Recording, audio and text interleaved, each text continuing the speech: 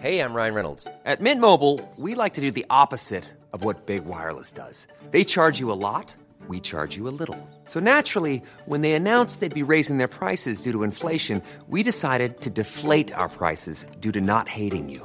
That's right. We're cutting the price of Mint Unlimited from $30 a month to just $15 a month. Give it a try at mintmobile.com/switch. $45 up front for 3 months plus taxes and fees. Promo rate for new customers for limited time. Unlimited more than 40 gigabytes per month. Slows full terms at mintmobile.com.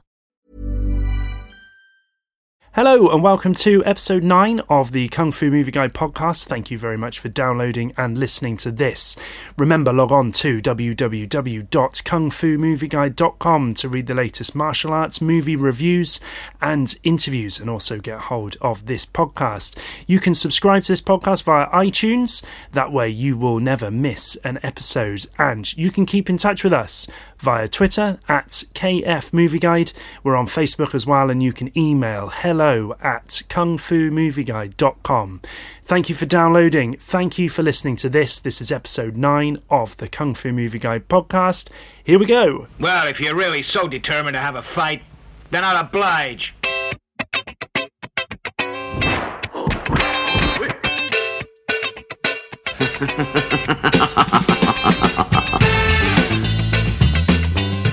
Hello, ladies and gentlemen, boys and girls around the world. This is episode 9 of the Kung Fu Movie Guide podcast. So great that you could join us, the Fu followers around the world. Hey, listen, I realised that I've been presenting this podcast and not actually introducing my name. This is something that I've noticed. We're on episode 9 and I very rarely introduce myself. So my name is Ben Johnson. Thank you very much for downloading this podcast. This is my podcast. And I am the creator, the writer, the editor, the main contributor to KungFuMovieGuide.com. Thank you very much for getting in touch and for your feedback with regards to both the website and this podcast, which sort of started as a bit of an experiment 9 episodes ago. My God, when did we launch this? It must have been back in June time. And the response has been very positive, so thank you very much, those people who have been getting in touch with me and leaving feedback either over Twitter or over email. Just with regards to the email, just a little bit of housekeeping just up front before we get on to my conversation with Jerry Trimble, which is really great, and I hope you really enjoy it. A little bit of housekeeping. The email system has gone down for it's for very boring reasons, so we're moving the emails over to a new system, and my very lovely web host and webmaster Simon has been in charge of that, and there's been a little bit of teething trouble, so we have been getting quite a few bounce backs. If you've been trying to email me through hello@kungfumovieguide.com and you've got a bounce back, then that is the reason why, so I do apologise for that. But hey, listen, by the time you're listening to this, hey, we should have the situation sorted, so apologies for that. We are aware of it and we're cracking on in trying to fix that thing. I hope you've had a good happy Halloween. Do you say that? Happy Halloween? I guess so. I hope you've had a great fun evening, whatever you've been up to today, whether you're off there trick-or-treating or maybe you're one of these people who just pretends that they're not in the house so that people will just go away and leave you alone. You don't have to give them any sweets or any money. Hey, whatever your vibe, that's totally fine. It got me thinking, actually. I've thrown a Kung Fu Halloween party over the weekend. This is a sort of yearly party thing that I put on and show my get some buddies around the house, and then we watch a load of Kung Fu movies.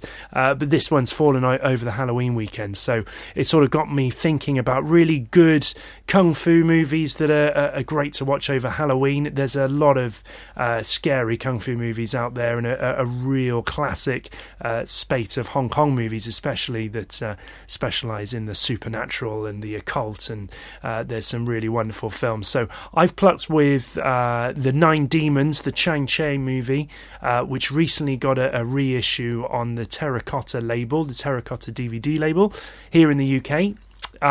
I've interviewed Richard Geddes from Terracotta. If you haven't listened to that one, that's very interesting.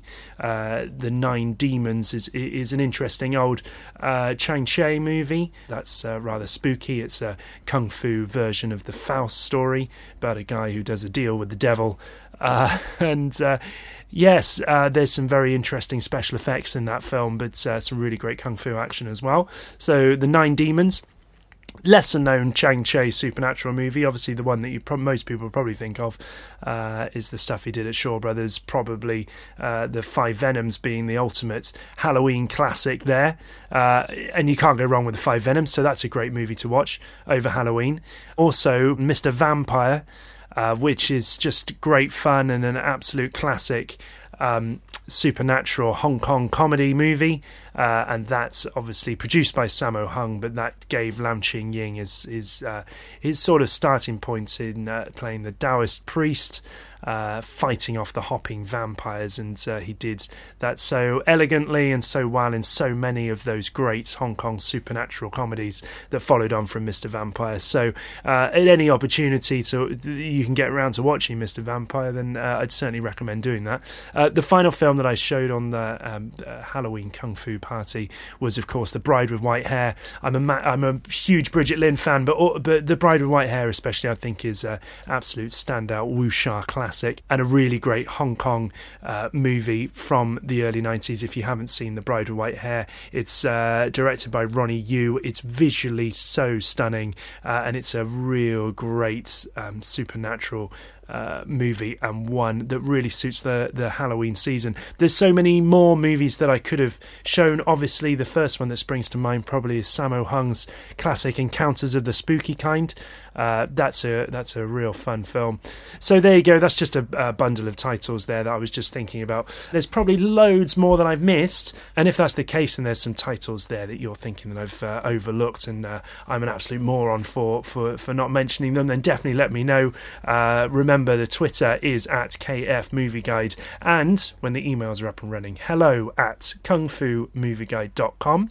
Just speaking of emails, I got an interesting email from a listener, Jeff Bolts. Thank you very much for your email, sir, and for suggesting people to interview. If you're listening to this and you're thinking, oh, it'd be really great to, have hear from certain individuals or certain people that from the martial arts movie industry, whether they be actors or directors or writers, choreographers, stunt guys, whoever, or even fellow bloggers, critics, people who run podcasts. There's some great kung fu movie podcasts out there. I would try my best to get hold of people for future seasons of this show.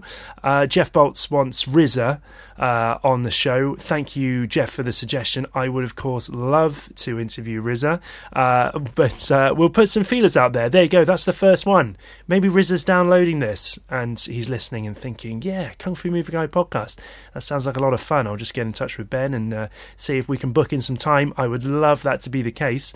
Jeff did suggest that to open up a sort of any question section of the podcast. So I don't know if you've got maybe some questions just regarding Kung Fu movies, or maybe there's something that you're involved in, or some events that you're putting on, or maybe, you're doing some screenings of some movies, or maybe you're even a budding young filmmaker and you want to get the message out there to the Fu followers. I'd be more than happy to help. As always, just drop me a line and get in touch with me. So Jerry Trimble, Jerry Golden Boy Trimble, as he was known in the ring. Jerry, of course, is a 4-time consecutive world kickboxing champion, famous for his fast, rapid-fire kicks, and he went from being a world kickboxing champion to being incredibly successful in Hollywood, and he seemed to just pick up movie roles instantly as soon as he got there.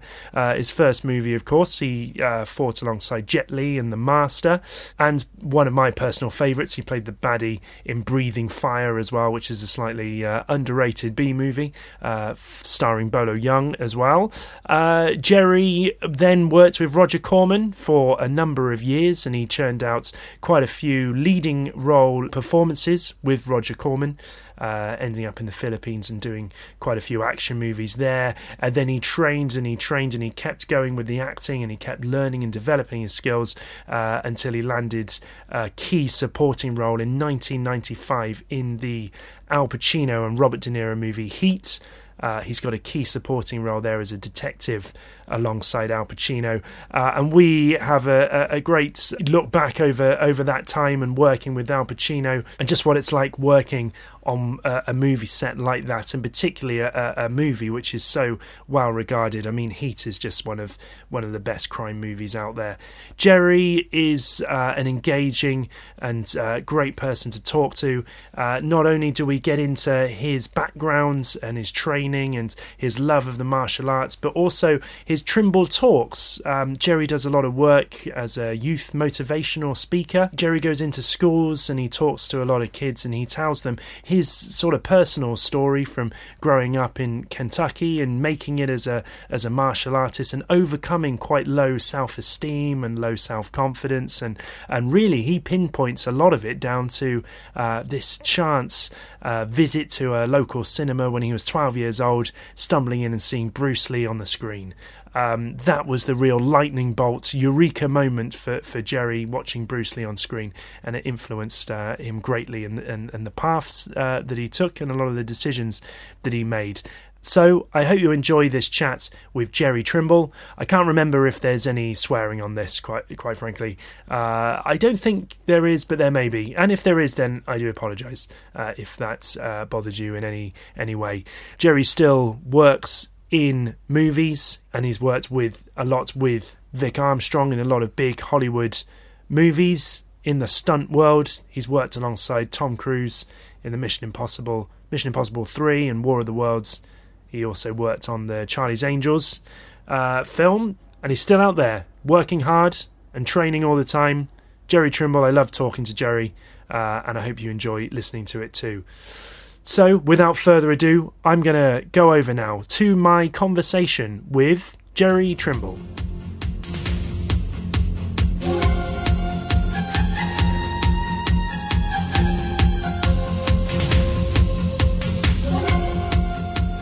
You live in Vancouver then, do you, Jerry?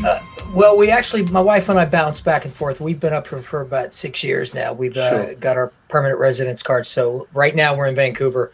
I was just in LA a couple of weeks ago. But we're here probably most of the time just because there's more work up here right now for me. Sure. Yeah, got to go where the work is. Yeah, and is that so? And that's mostly, and that's still looking at the acting work as well. Because I know you do quite a few different things, don't you, at the moment, Jerry? Yeah, I've done stunts and acting. There's more acting work up here for me now. And the funny thing was, I've never done any TV until I got up here, and now I've been doing quite a bit of TV. Cool. So I've been averaging about maybe 2 to 3 films up here a year. So awesome. It's a lot of work up here. The Canadian dollar is extremely low. That's why everyone's coming up here to do films. Yeah, interesting. How were the auditions in Los Angeles? Do you go back there quite a bit to do auditions then, or just as and when? Yeah, I did a few back when I was back there. They went great. You never know. But the problem is when I go back there and I talk to people, they're like, "So are you here now, or are you in Vancouver?" And I'm like, you know what? Hey, I'll be here. It's a hop, skip, and a jump. It's a 2.5 hour flight, and I'll fly back. Yeah. So, Is it easy to get back into the routine of that when you're out there? Because I know you lived over there for a long time, didn't you, Jerry? Yeah. I've been in LA for about 25. 30 years, 27 years. Yeah. Wow. But Vancouver's a wonderful. Have you ever been to Vancouver? I've not been. I would really love to go. Oh, it's the best place I've ever lived, and I've lived all over the States, and Vancouver's the best. Yeah, wow. It's nice. What do you like? What do you like about it? The energy, the people, the whole vibe, the cleanliness. It's funny. When we first got out here, we went to a party, and people were like, I keep hearing you telling everybody you love it. What do you love about it so much? And I went, well, you obviously don't like it. I like it because of the people. The people are nice. Yeah, the people are great. Sure. Yeah, it's just a good vibe. Quite different from Los Angeles, I'd imagine, and in Hollywood, and the hustle and bustle there. Yeah, I move a lot slower here, which is nice. Yeah, cool. Do you do a lot of? I know you do a lot of public speaking. You do a lot of youth motivational talks and that kind of thing now as well. Do you do that quite a bit obviously in Vancouver and around the place there as well? Is that right? Yeah, I've been doing youth speaking forever, and since I was about 15. And then my father-in-law, Mickey Dolenz, told me, he goes, you know what? He goes, he researched it. He goes, you know what? You need to really look at this and take this seriously. He goes, I know you've been volunteering, but look at it as a business. And he says, I think you'll be able to broaden your landscape so much more. Yeah. And it's been great. I've been talking to kids up here and then down there. And now I got a couple of gigs lined up in Trinidad. Which is nice. So, that's my purpose in life. My purpose in life is to empower kids. Yeah. The acting, the writing, the producing, that's icing on the cake. That's fun stuff. Yeah. So it's just, it's another way to bring in money and bring in extra income. And the more that I get known in the movies, the more kids are going to see me, and the more kids are able to see me, the more credibility that I'll have with them. So So what is it that you sort of talk to them about then? It's motivational, it's confidence building, it's that kind of thing, isn't it? Yeah, well, you know what? I was bullied as a kid. I was bullied, humiliated as a kid at 12 years old. It was a rough life. And I overcame the bullying through being inspired by Bruce Lee. And then the message that I give these kids is, if a shy, insecure, bullied kid like me can do it, anyone can. And the message is, believe in yourself, never give up on believing in yourself, and then you'll live your dreams, which is basically what I did. And it's a blueprint for what I did and how I did it. And I go in and I start off with showing the kids my demo reel of all the stuff that I did with a little story entwined in there. And then I say, listen, I'm going to show you how I did it, and hopefully you guys will get something out of it, and you'll be able to go after your dreams. Awesome. Yeah. Do you think, is it harder for kids now, do you think, with, the influx of media and the pressure that's on kids back compared to, I guess, back when you were a kid growing up? I mean, I know bullying is still, it doesn't go away, does it? But it's, it moves online, and I guess kids are faced with a lot of different challenges nowadays, aren't they? Yeah, the media is messed up. I mean, look at what's going on with the political crap in the States. The media is just blowing it out, and they basically built up Donald Trump, which is crazy. Yeah. But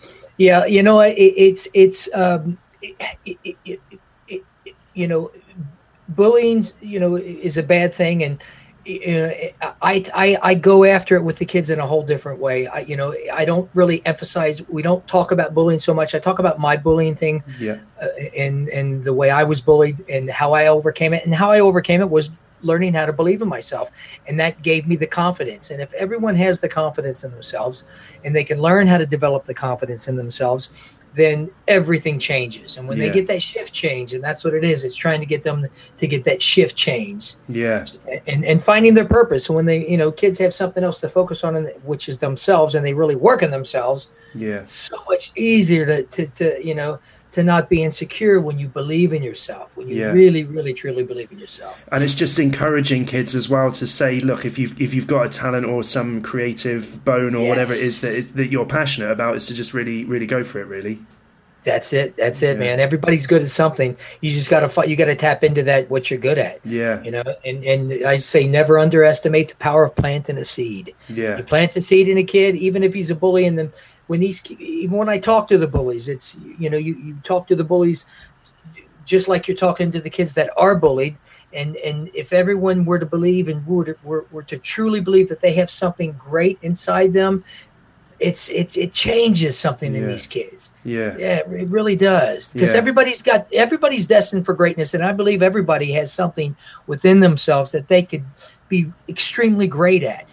Yeah, and then in the whole interim and the ending of the talk and the presentation is now you got to take that and you got to do something with it, and then you got to contribute to the world. You have to give back. You have to empower people. Everyone has that right, and it's crazy because I constantly ask people, what would you attempt to do if you knew you could not fail? Yeah. And they look at me like, What? That's a good question, man. Yeah. And once you find that, and once you tap into that, and you start thinking, and you start growing, and it starts changing things. Yeah. And that's the whole message. Yeah. So let's talk about your sort of upbringing. You're from Kentucky, aren't you, originally? Newport, Kentucky. Right? It's Midwest America, Next to Cincinnati, Ohio, surrounded by Ohio, Indiana, Tennessee. It was, when I was growing up, it was a very small town. Yeah. Racism was really quite bad. Sure. And it was a crazy time. And I mean, this idea of sort of gaining confidence, would you say that you weren't particularly confident then as a kid growing up at school? Not at all. No. I was humiliated, beat up. I would break out in acne, cold sores. I was called canker lips, pizza face, string bean, monster. I mean, I was called every name. Kids are cruel. Oh man, the kids they were bad. Yeah. But it was constant. Yeah, it was pretty constant. And no confidence. And I at the time, my dad and I really never got along, so that was kind of tough. Everything's changed now, thank God. But I didn't have any role models as a kid. It was crazy. I've read a bit on your backgrounds, and you say that first sort of big influence was when you first saw that Bruce Lee movie, The Chinese Connection, I think it was. Yeah, and the funny thing was, it was there at 12 years old when I was, I had quit every sport I ever joined. I baseball or basketball, track, swimming, football, and I packed up my gym bag full of clothes, and at 12 years old I ran away, and then through running away, on my way to running away, I stopped at the local movie theater, and I had like $9 to my name, and I went in, I snuck in an R-rated movie, Chinese Connection. It was Chinese Connection or Planet of the Apes. And, and I was like, I saw this guy jumping in the air and had no idea who Bruce Lee was. Sure. And I snuck in, and boom, when Bruce Lee jumped onto the screen, something sparked in me that I never felt before, and it felt good. Wow. Yeah. Yeah. So you were running away, because I was going to say 12 is quite young to be watching a Bruce Lee movie in the cinema. Yeah. So you were running away at that point. That was, they were tough times then around that time. Yeah, I was at a breaking point because I quit every sport I tried, and then I said that's it. And back in those days, kids ran away. We ran away. It was that was the first time, and most of the kids talked about it. And then they ran away for a couple of days, and it's like, I thought you ran away. He goes, no, yeah, man, I got hungry. I had no food. And these kids, and some of the kids were older, but I was like, it was a trying times. But I said, that's it. I was at a breaking point. I couldn't take the bullying anymore, the name calling. They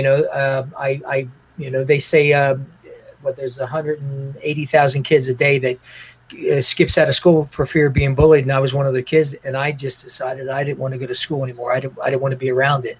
So and you landed in the cinema with Bruce Lee, and that's I guess that's where the whole thing sort of kicks off from there, really, doesn't it?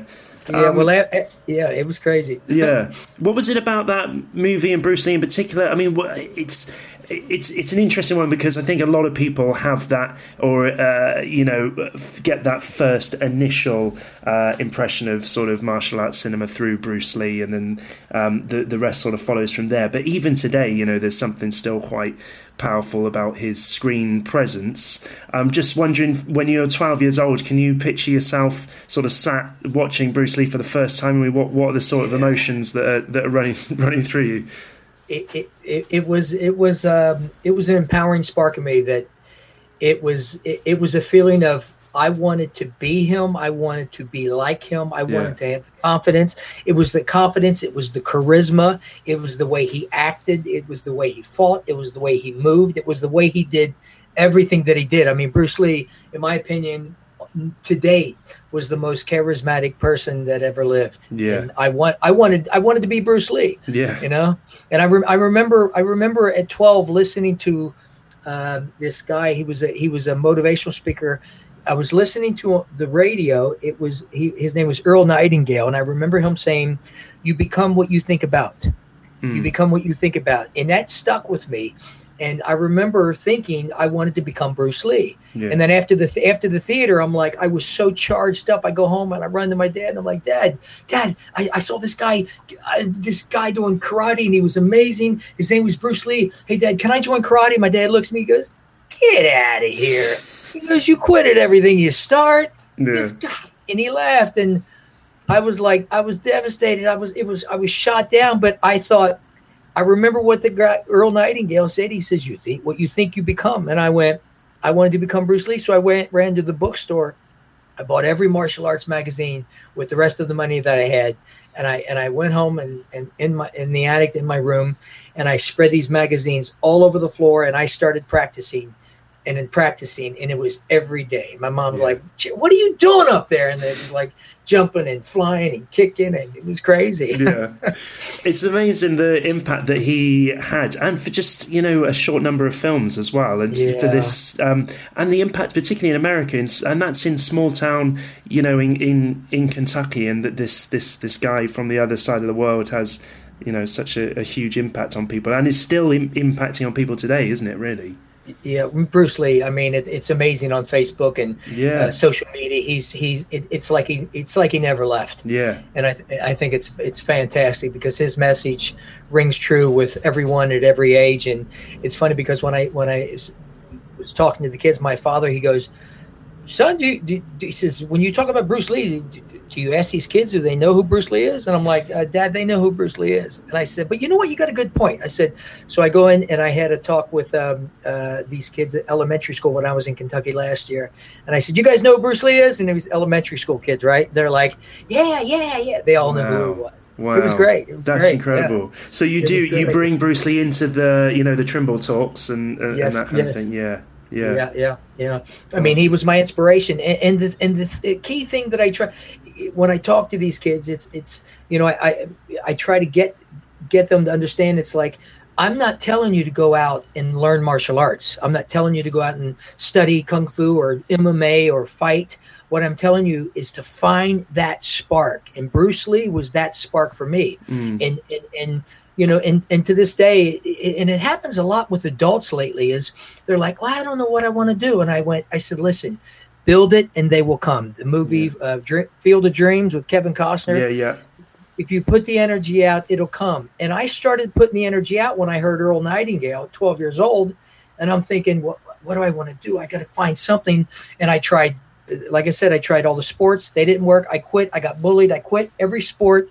And then I think that energy was put out there so much that I just happened to come across this theater and boom, went in and it found me. Yeah. And that's what for anyone that's trying to find something that they want to do, if they're going through life doing something that they hate, they dislike, and they're not happy and they don't have the freedom, then they need to just put forth the effort and the thought and put that out into the universe and the energy out. And that's what these kids need to do.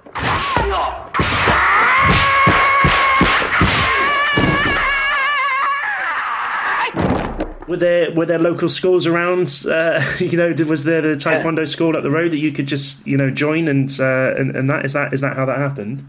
No, there wasn't any schools around the area. But the funny thing was, it was like I like to kind of think that I summoned this school to open up. Because I went for about 2 months of working out doing what for magazines. Yeah.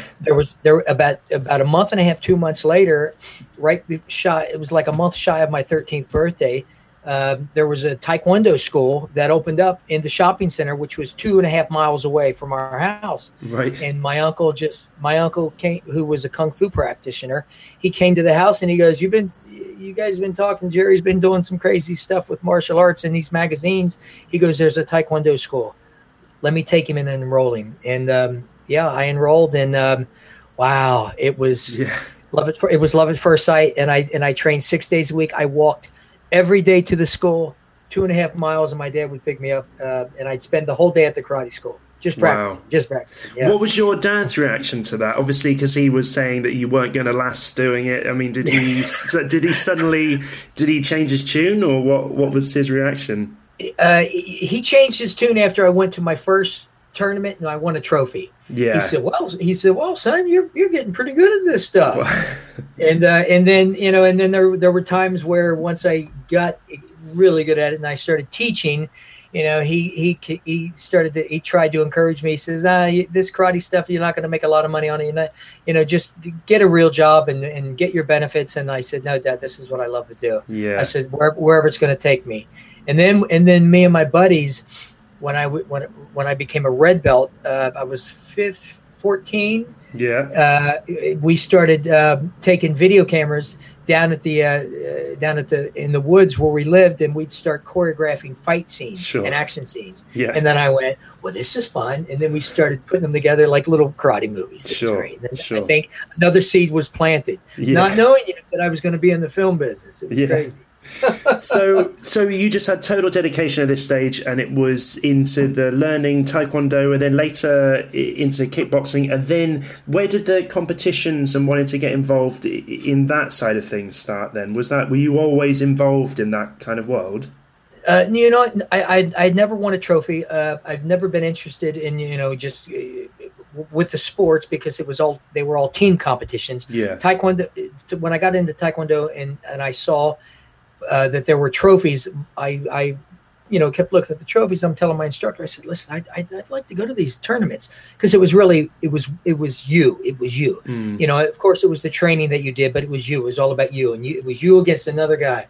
And that one-on-one, kid on kid, man on man was great. And if I won, it was all me that won. Yeah. And then after I lost my first 3 tournaments and I talk to my instructor. I'm like, what do I do? He says, well, you got to change your approach. You got to spar and you got to fight different people because I kept sparring with the same people, the same ranks. Yeah.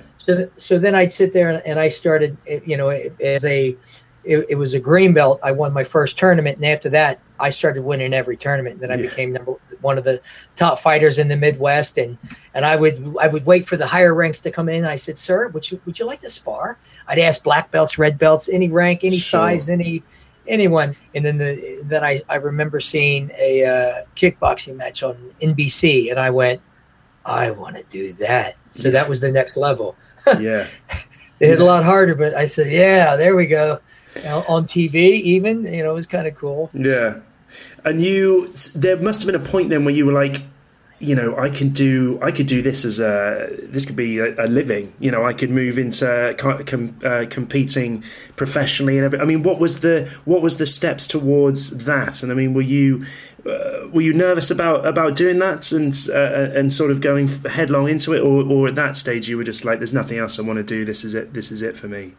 No, it was, I had to talk with my instructor. I had to talk with my dad, and I said, listen, this is, I want to take this up to the next level. The tournaments, the trophies, they were great. I love point fighting. Point fighting is incredible. It's a great mastery of control. Point fighting is more of self-control because, it's all controlled technique. It's a whole different ball game, but it's great. Yeah. But, trophies, I was like, okay, I had, so many trophies. It was like, but then I saw that when I didn't know that there was kickboxing on TV. And then Joe Corley and the PKC, they started promoting these fights on national television. Mm-hmm. And I thought, wow, I could learn how to do this. And then I got into this boxing camp. My dad said, you know what? You need to learn how to use your hands. You need to learn how to box. Yeah. My instructor said the same thing. So I started training with a boxer. And then I fought my first fight for the Kentucky State title. And I TKO'd the guy in the 4th round. And 15 stitches above his left eye and black eye, busted eardrum. Yeah. And the funny thing was I started writing. I would record all the training that I did, and I would record all the damages that I did to the opponents. Right. Just so I know what would work and what wouldn't work. Yeah, yeah.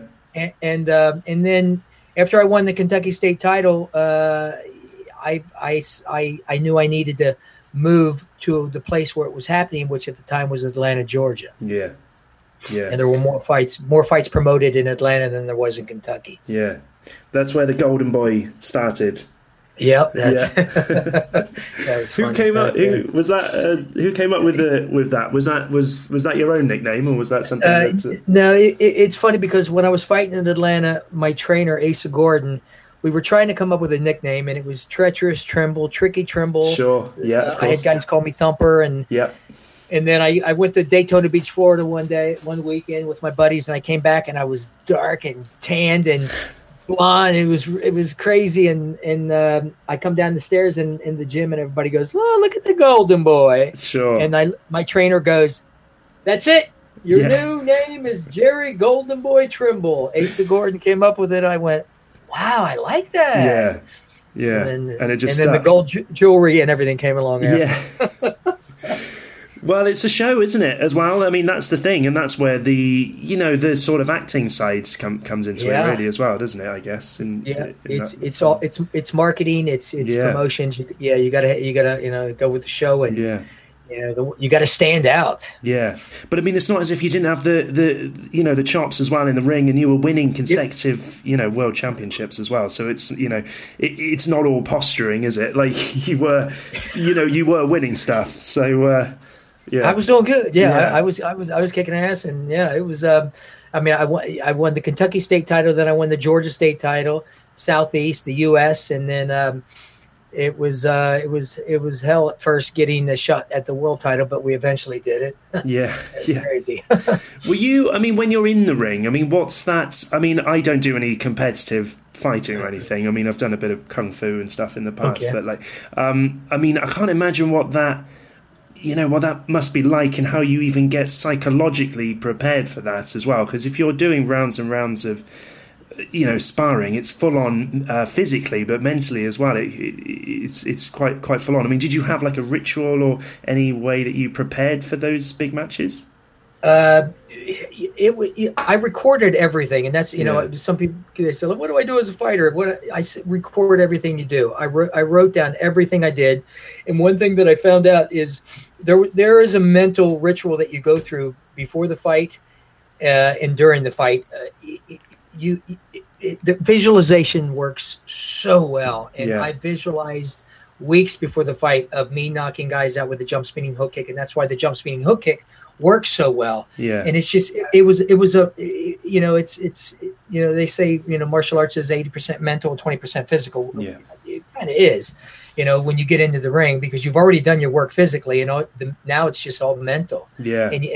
And it's just a lot of I did a lot of visualization. I mean, everything I've accomplished in my life has been, I use visualization on everything, and I highly, highly recommend it to anyone trying to accomplish anything in life, is to visualize and run it through your mind over and over and over again. It's mental, physical, it's all preparation. And nowadays with the MMA stuff coming up, boy, you have to be. I mean, it's much tougher than what I did back in the day. Do you think that's interesting? Do you think you would have gone into something like that? I mean, if that was, because that's where the big TV deals are now, is with the UFC and all the mixed martial arts stuff. So, do you think you would have gone along that route now if you were coming up today and being a competitive fighter?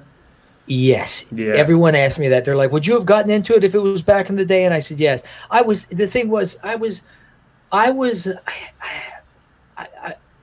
somewhat of an angry kid back in the day. I mean, angry young man. Not boast, but when I started fighting in Atlanta, I was known all over Atlanta. The nightclubs were a big, that was going out to the nightclubs all the time when I wasn't in training. People would pick fights with me. I'd fight 2 or 3 times a week in nightclubs. I'd get barred from nightclubs. And so I was basically doing them. I was fighting. It was no holds barred fighting. Back in the day, if it was around, I would have got into it in a heartbeat. Yes. And I guess at least, when you've got that release in the ring, then it can stop you, I guess, hopefully stop you from starting fights in, clubs and that kind of thing, and just being more, just leaving it for the showtime, really. It was, those times those were some rough times. It was battling the inner demons, and it was. I went through some tough times, really tough, bad times. But the martial arts helped me to get out of it, and I've had people pull guns on me, and there was some crazy stuff back in the day. Thank God I'm alive to tell about it, and that's part of the story that I talk to the kids about. It's there were drugs involved, there was some crazy times involved. It was nuts, but the martial arts. Whoa, thank God for them. Ryan Reynolds here from Mint Mobile. With the price of just about everything going up during inflation, we thought we'd bring our prices down. So to help us, we brought in a reverse auctioneer, which is apparently a thing. Mint Mobile Unlimited Premium Wireless. How to get 30, 30, bit to get 30, bit to get 20, 20, 20, bit to get 20, 20, bit to get 15, 15, 15, 15, just $15 a month? Sold! Give it a try at mintmobile.com/switch. $45 up front for 3 months plus taxes and fees. Promo rate for new customers for limited time. Unlimited more than 40 gigabytes per month. Slows full terms at mintmobile.com. I'm Sandra, and I'm just the professional your small business was looking for. But you didn't hire me because you didn't use LinkedIn Jobs. LinkedIn has professionals you can't find anywhere else, including those who aren't actively looking for a new job, but might be open to the perfect role, like me. In a given month, over 70% of LinkedIn users don't visit other leading job sites. So if you're not looking on LinkedIn, you'll miss out on great candidates like Sandra. Start hiring professionals like a professional. Post your free job on linkedin.com/spoken today.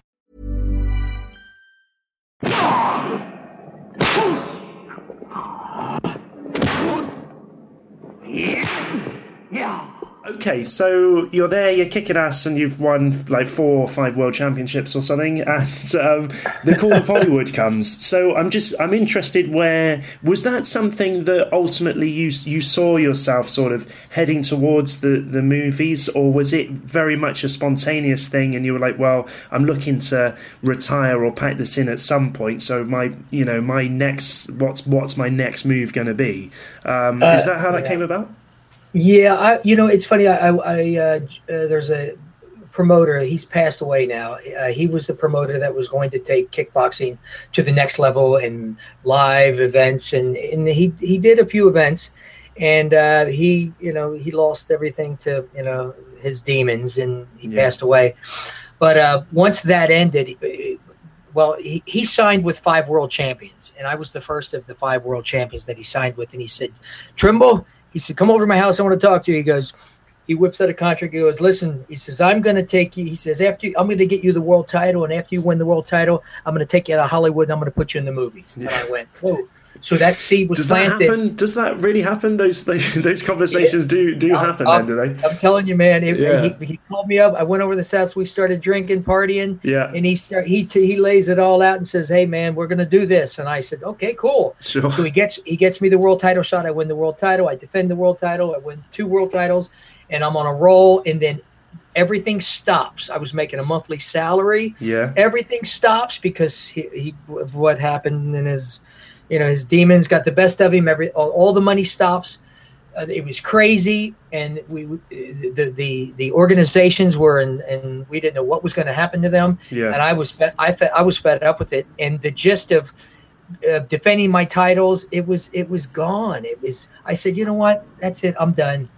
So I overdosed on drugs, and I was in a state that I almost died. I had passed out for 3 days and woke up. I hitchhiked to Florida, 23 hours, and on the Florida Turnpike, it's me at 3:00 in the morning, not a soul in sight. And I don't know if you know anything about Alligator Alley, the Florida Turnpike. Right. It's one of the most dangerous places in Florida at the time. Yeah. And I was praying and had an epiphany to get out of Dodge, get out of my environment, because the environment was killing me. I mean, it was like being the world champion. Everybody was giving me everything. They were my friends, and it was crazy. And I was going to die.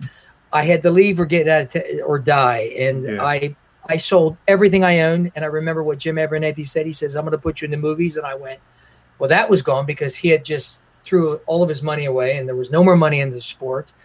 And I sold everything I owned. I moved to California. Yeah. And got my act together, cleaned out, and boom, within probably, 2 months, I got a job teaching for one of Chuck Norris's studios. There happened to be a manager in the karate studio. Yeah. He comes up to me, he goes, hey, I understand you're an actor looking for an agent. I said, yes, definitely. Yeah. I'm an actor looking for representation. He goes, well, I'll sign you. And he sent me on my first 2 auditions. Never been in an acting class. And I went into the auditions. And I booked 2 lead villain roles in 2 movies, my first 2 auditions. Wow. And I was like, It was, yeah. That's so what I said. mean, Hollywood sort of saved you in more ways than one, then, really, Jerry, didn't it? I guess. Yes, it did. A lot of people you speak to, and I'd imagine, this is the case with a lot of people who go to Hollywood and try and make it, is that they have the opposite experience that you had, in that they end up, I don't know, waiting tables for 20, 30 years, waiting for that that dream role to come about, and sometimes it just doesn't happen. Exactly. Yeah. So do you know why? With the benefit of hindsight, do you think you were hot property? Because obviously, you were the world kickboxing champ. Your face had already been on telly. You had the fastest kicks. You had the reputation going for you already. I'm wondering, do you think that just helped you in getting those initial roles? Yeah, it's funny because in the beginning, the acting wasn't the greatest because I hadn't taken any acting classes. Yeah. It was there were still some things I was dealing with, within myself, still battling the demons, but I had them under control. But I went in, I did the dialogue, I did the reading, and then after that they said, okay, let's see your martial arts skills. Once I did my martial arts skills, boom, that was it. It was like, okay. I mean, I would like jump, spin, fly, bang, and kick and punch. And they were like, wow. Okay. And then after that, that's the master then, isn't it? That's the Choi Hark Jet Li movie. Yes. Yeah. Choi Hark. Yeah. So were you auditioning for Choi Hark then? Was he in the room when you were doing that? No, he wasn't in the room. No. Interesting. It was the producers in the room, and I guess what they did was they sent the tapes to him. Yeah. And then he came back into town, and they called my agent. And they says, he booked it, and it was the lead. Wow. The acting wasn't the greatest, but the action was good. What were your experiences making that film then? It was interesting. The stunt crew was pretty amazing. They were just balls out crazy nuts. There was no pain with these guys, and the choreography was it was fast. And I learned so much from these guys. Yeah. It was because I was in a whole new field that I'd never been into, and I was just thrown in there. It's a baptism of fire, that, isn't it, really? You're working with the top Hong Kong fight choreographers, and that's your first movie. Yeah, these guys, it was. And the funny thing was, I was doing two films at one time. I did The Masters, that was my first film, and I did Breathing Fire with Bolo Young. I love that movie. I think that's a really underrated movie, that one. Really good. Thank you. Yeah. But it was crazy because I'd do 12 hours straight on The Master, then I'd wrap that, and then I'd go straight to the other set, and I'd do 12 hours on that, and then I'd go back to The Master, and it was to the point we did that three consecutive times, and I told my agent, I said, "Listen, man, I don't know how." I said, "This is rough." Yeah. And he goes to the production team of both films, and he says, "Listen, guys, he's human. You gotta because they both agreed. They said, "Listen, okay, we both want him, and we both will work our schedules out together so he can do both films at the same time." So I was doing both films at the same time. Wow. These were my first two films ever.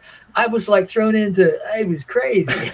I was like, I learned so much. It was nuts. It was nuts. Were you? We're talking about Jet Li. What was it like working with him? Did you get the sense that this was going to be a guy who he was already huge in China and Hong Kong, but did you think he's a huge international star now? Do you think he was destined for that? You know what? It's funny. I never heard of the guy. I was like, okay, cool. They said he was massive in Asia, and he was Chinese 5-year Chinese kung fu champion, Wushu. Wushu champion, and I was like, okay, cool. And it was funny because all the guys on set, the crew was on set, were constantly betting. They're going, okay, hey, Trimble, come on, man. Hey, we're placing bets here. Who would win a street fight between you and Jet Li? And I'm like, oh, guys, come on, stop it. But Jet, from what I understand, that was his first time doing an American film in America. Yeah. So he didn't speak any English at the time. Yeah. So the only communication we really had was when we were actually doing a scene together. Sure. And it was tit for tat. He'd hit me, and I'm like, he'd hit me again, and I'm like, okay. You know what? My turn. Yeah. And boom, and I nail him, and he's looking at me, and I'm going, okay, listen, I don't mind hitting. You want to hit? I'll hit. We've gotten into a little bit of a hustle there. Yeah. But you know what? That was, who knows what he was going through at the time, Yeah, look, he probably was quite nervous that was an American movie, and he was on a set in a language that he didn't understand. So exactly, yeah. So I was an arrogant kid, but I was still humbled by the fact that, oh my God, I'm doing a movie with this guy, and as the movie went on, I learned more and more about him. But it was a great experience. Yeah. It was an interesting experience too at the same time. Yeah, I can imagine working with Yen Hua. Yen Hua. You got a good fight scene with Yen Hua where you're kicking all the glass and he's standing on all of the glass there. Yen Hua, I have so much respect for that man. He was such a gentleman. He was a lovely man, and interesting. One of the toughest guys I've ever worked with. I did a scene where I had thrown a kick. He had moved to the side, and then I had leaped off of the wall, and I threw a back fist that was so hard. Yeah. The back fist, he wasn't far enough back, and I hit him solid with the back fist to the jaw. Yeah, I was like, oh my God, Yen Hua, I'm so sorry, I'm so. And everybody's like coming up to him. He stuck both fingers up like the number one. He goes like, stop. And everybody just froze. And he stood there and there was silence. And he shook it off. It was like a couple seconds. And then he's like, okay, it's okay. It's okay. And I was like, whoa. Wow. Whoa, man. I said, you're my hero, bro. Yeah. It was, he was tough. Yeah, I was brilliant to work with. What was Bolo Young like? Bolo's funny. Yeah. He's a funny man. Yeah. Super, super nice gentleman. Vicious and mean in his characters, but just a nice, lovely, friendly. You wouldn't. He's just. I love. It's the complete antithesis of the characters he plays as well, because he's known for obviously being, the go-to bad guy, basically. But that's interesting that he's actually quite a gentle, nice person. That's interesting. He's a gentle giant, just a wonderful human being. Bolo's great. Hey, so Dad, if we win this tournament, you're gonna buy us a Porsche, right? Yeah, convertible red one. Come on, Dad, you can do it. What do you guys think? I'm made of money? Maybe I should just rob a bank. That doesn't sound like a bad idea. Yeah. You started getting more lead roles and working with Roger Corman and going into those movies there. How did that sort of come about? How did you start working in that environment and getting those lead roles? At the time I was teaching private classes. I was teaching for some of the schools around the area in Los Angeles, and I've got a picture of a sidekick that's vertical. It's straight up in the air. Yeah.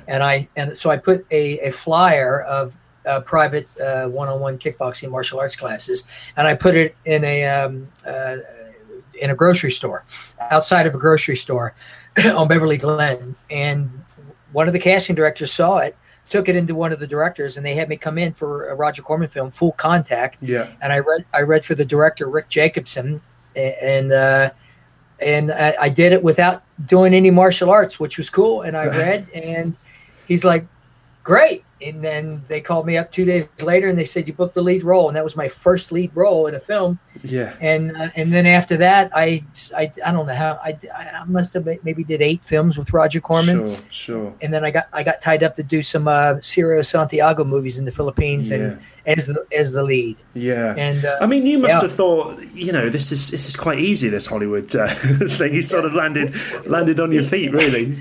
Well, see, you know what? It goes back to the routine of build it and they will come. Yeah. You put the energy out. If you keep working on it, you keep hoping, you keep visualizing, you keep dwelling on it. I'm telling you, doors start to open, and people don't realize how much energy. If you put the energy out, things will come back. And I kept thinking of action movies, and then after doing about 4 or 5, the first 4 or 5 Roger Corman movies, I went, I want to start doing acting movies. Yeah. So then that's when I started doing the acting classes. I started really putting the time in. And then that's when I did Heat. Yeah, bang. That's when it was like a plot point. That's when another plot point in the movie. It's a big one on the CV, that, isn't it, Jerry? We should talk about that. So that was the straight audition. Then you heard that auditions were going up for roles in Heat. Did you know that Al Pacino was attached at that stage? What did you know about the film? Yeah, see, that's a funny story, because I remember I was at Gold's Gym and a buddy of mine comes up and he goes, hey, there's a movie filmed with De Niro, Pacino. They're doing it here in L.A. You ought to go out for it. They're hiring detectives. And I said, oh, okay. And he said, have your agent call. I said, okay. And at the time I had a good agent. I was with Gersh Agency, and they were a good agent. Yeah. So I called the agency. They said, yeah, okay, we'll put you up for it. Nothing happened. A week later, I see the guy again. He goes, did you call your agent? I said, yeah. He goes, dude, they're still casting. And he says, here's the number to the casting director. I said, okay. So I take the number and I lose the number. So a week later comes by, or 2 days later goes by, and a buddy of mine says, hey, I just auditioned for this movie Heat. So this Heat, it keeps being thrown at me, and I'm like, oh God. So then another couple of days later, I see the guy that reminded me of the movie, and he said, so what's up? Did you go out for it? And I said, no, give me that number to the casting director. So he gives me the number to the casting director, Bonnie Timmerman. I go home, I call Bonnie. I said, listen, I understand you guys are casting for Heat. I'd like to, is there any way I can get into the audition? Now, this doesn't happen today where you call the casting director and you get into it. You get in there. Yeah. This was in the 90s. This is like 94, I think. Yeah. So she said, what agency are you with? I tell her. She says, fax us your headshot and resume. I do that. Next thing you know, they call me the next day and they said, could you come in for an audition? And it was about 7 pages of dialogue. It was for one of the other roles. I guess they wanted to see if I can act. Yeah. And then I go in, I read for Bonnie Timmerman. Boom. I come back. She calls me 4 days later. The casting director calls me 4 days later and says, I sent her some flowers saying, thank you so much for the opportunity. She calls me back. She says, Jerry, I want to thank you. This is Bonnie Timmerman. I want to thank you very much for the flowers and just tell you that you have a very nice role in this movie. I got on my knees and I'm like, thank you, God. Yes. Yeah. I was blown away. Yeah. And then I got that on my own. My agent didn't. That my agent had nothing to do with it. Yeah. If you want something, you got to go after it. Yeah, absolutely. That's incredible. This is quite a crazy leap from, the Roger Corman stuff to then suddenly you're surrounded by these A-listers. You're working with Al Pacino. I mean, what you must have been over the moon. Like, what was it like just making that movie and generally being on set and all that? A different ball game, I'd imagine. Another baptism of fire. It was freaky. I was extremely intimidated. Yeah. But I kept telling myself, you know what, you deserve to be here. I deserve to be here. I'm here for a reason. And everyone was great on set. It was funny because Ted Levine had my character was supposed to die in the rewrites in the script version that we had right off the bat, and then they changed it. Michael Mann rewrote it to where Ted Levine's character got shot and my character lived. Yeah. And Ted wasn't that. After that, he copped an attitude with me. I'm like, oh, dude, that's not my doing. Yeah. But it was great. And then working with Al Pacino, meeting Al and De Niro, it's funny because I had a vision board, and on my vision board was working with Al Pacino and De Niro, but I didn't expect to work with both of them in the same movie. I was like, okay, I'll take it. Yeah. Wow. It was an incredible experience. Yeah. And being so close to those guys and seeing how they worked, I'd imagine as well during that stage, if you were learning the acting craft as well yourself, you must have got a few tips and pointers on how those guys worked. Yeah, watching Al Pacino, a lot of I met De Niro on the firing range, and we talked for a bit, and it was just him and I on the firing range. Great guy. So I didn't have too many scenes except for the big shootout. Yeah. But watching Al Pacino work, oh my God, it was brilliant because he would do so many takes. He would do, we're talking 30, 40 takes, and he's like, okay, and the takes were all different. Wow. He would throw so many things in. He's like, okay, Michael, let's do another one. Let's do another one. And Michael's like, okay, Al. And then once in a while, Al Pacino would go, okay, guys, I'm gonna do a Big Al here. Get ready. And Big Al would be, is typical over the top Al Pacino, like Scent of a Woman, and it was brilliant. It was like watching a master at work, and it was incredible. It was incredible. It was incredible. He refers to himself as a Big Al then, so he's fully aware that he does that. It was funny. Okay, guys, I'm going to do a Big Al here. Yeah, here we go. I'm like, okay, here it goes. That's one of the best Pacino. I mean, that's just one of the best crime films that's made. I mean, that you must look at that and you're in that movie, and be part of that is quite amazing, isn't it? Yeah, it was incredible. It was amazing. Then there's other roles that you've got even there. I'm just looking through your filmography now. There's Man in the Iron Mask. There's Charlie's Angels, fight scenes in Charlie's Angels. I mean, you've been in some big stuff. I mean, Charlie's Angels. That's it's funny because that was around when 9/11 happened, and at the time I was averaging 2 to 3 films a year. I was blessed. People were like, "Whoa, man." People come out to California 25, 30 years, they never do a film. And I was doing 2 to 3 a year. And then 9/11 happened. And then for the first, it was like a year, 2 years, I didn't do anything. And I was beginning to freak out. And then a buddy of mine, Jesse Johnson, said, listen, my uncles, Vic and Andy Armstrong, which are legends in the stunt coordinating world. Yeah. He said, listen, they're doing a film, Charlie's Angels, man. He goes, he says, give me your fight reel. I have my fight reel edited on DVD. He gave it to Vic and Andy. They watched it.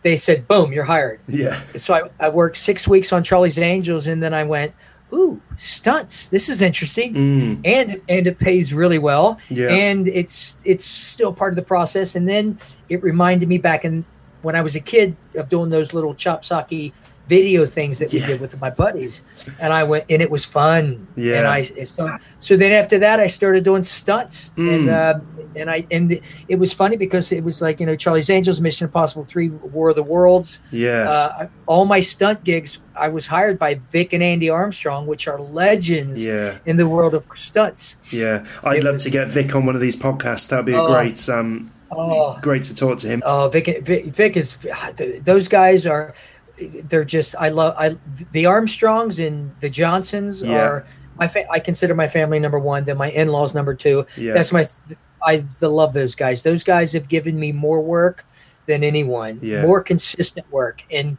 they believe in me. They know who I am. They know what I'm about. People say, you're a stuntman. I'm like, I guess I am. My forte is fighting. I don't pretend to drive cars. I don't pretend to fall off buildings. I'm a fighter, and I can fight better than any of them. Yeah, and that's what I do. And I'm a stunt guy that can deliver dialogue. Yeah, and that's important. So then that's when they started bringing me in. Very well, you've chosen to die. I'm intrigued just off the back of working with particularly Tom Cruise, because I know obviously War of the Worlds, but then in Mission Impossible 3, you had a fight scene with Tom Cruise? Is that right? Yeah. Yes, it was just him and I, and I have to say Tom Cruise. A lot of people say he's a freak in the Scientology thing. Yeah. You know what?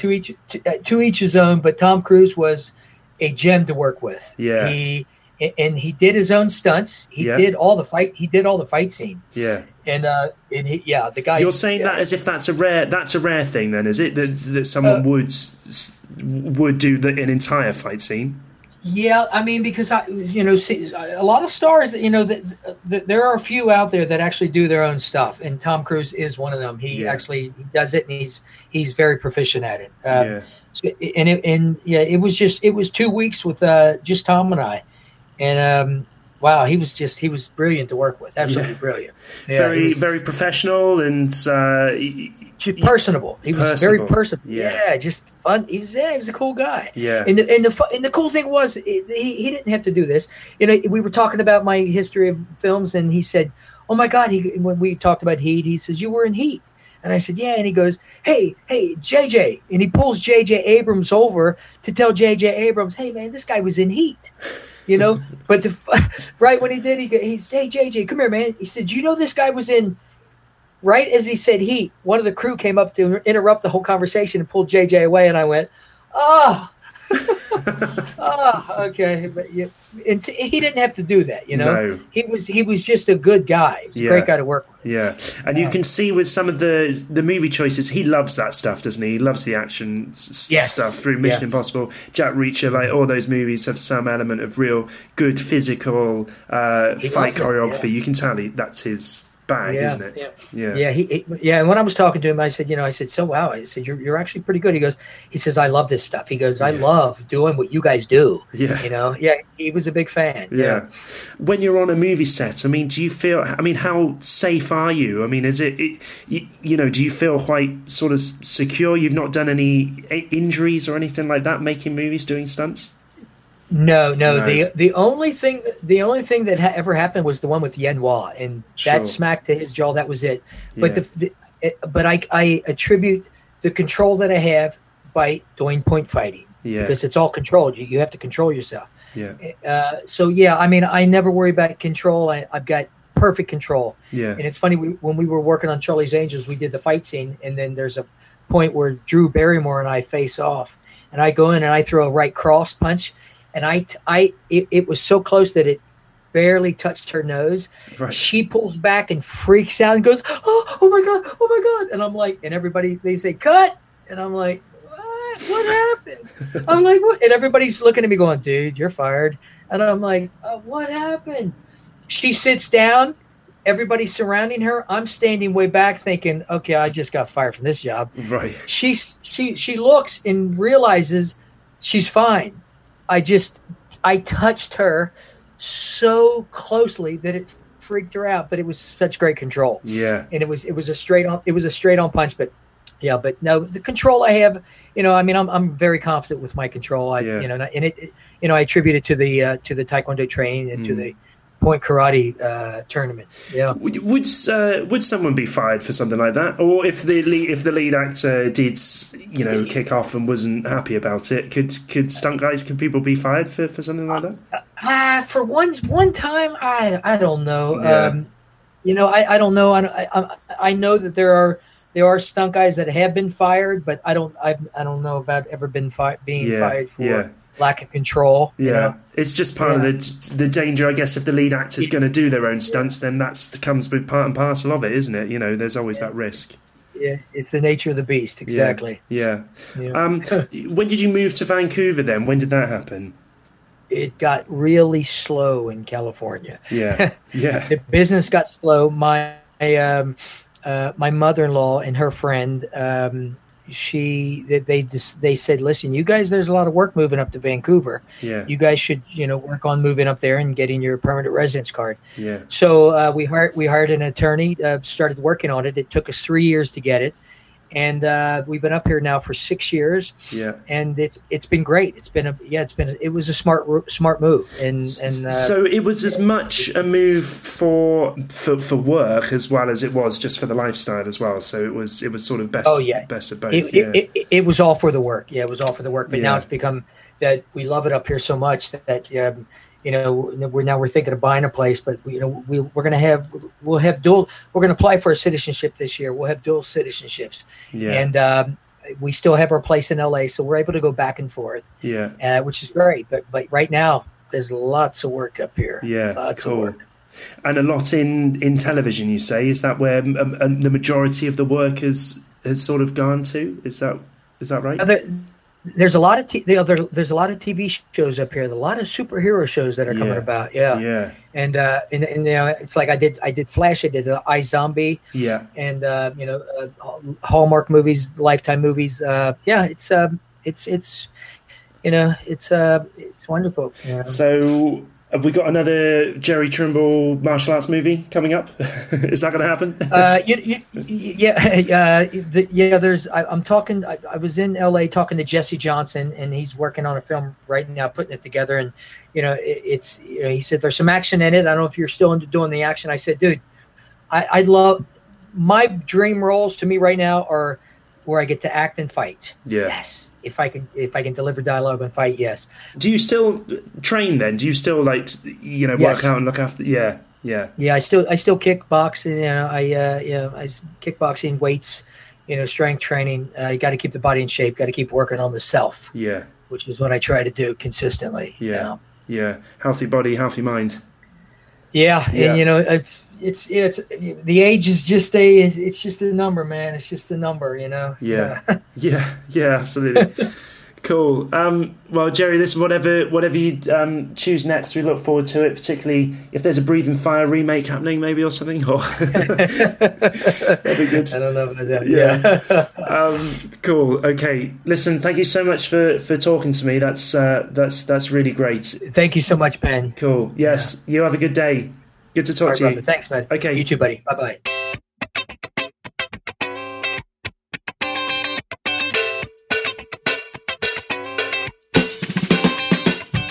Wow. How good was that? Jerry Trimble.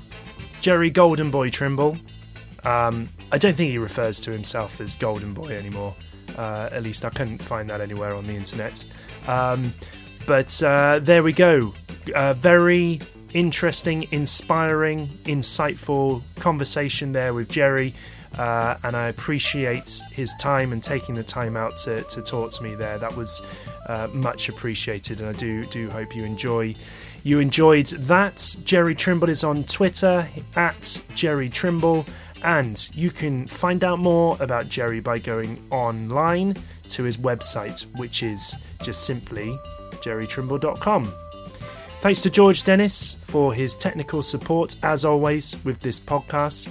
Okay, I will be back in 2 weeks' time for the very last episode in this series of the Kung Fu Movie Guide podcast.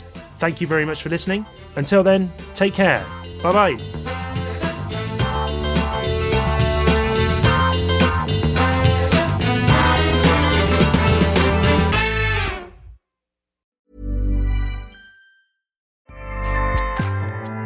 Acast powers the world's best podcasts. Here's a show that we recommend. The Real Housewives is a guilty pleasure for most, but if you're looking to not feel guilty about that pleasure, tune in to Everything Iconic with me, Danny Pellegrino, where I break down all the messy moments and behind-the-scenes antics of Bravo's popular franchise. And on Everything Iconic, I also interview celebrity guests like Kelly Ripa, Keke Palmer, Drew Barrymore, Cameron Diaz, and more about their guilty pleasures, their past work, and so much more. So if you're pop culture obsessed and find yourself watching way too much reality TV like me, tune in to Everything Iconic with Danny Pellegrino, wherever you listen to podcasts. Acast helps creators launch, grow, and monetize their podcasts everywhere. Acast.com.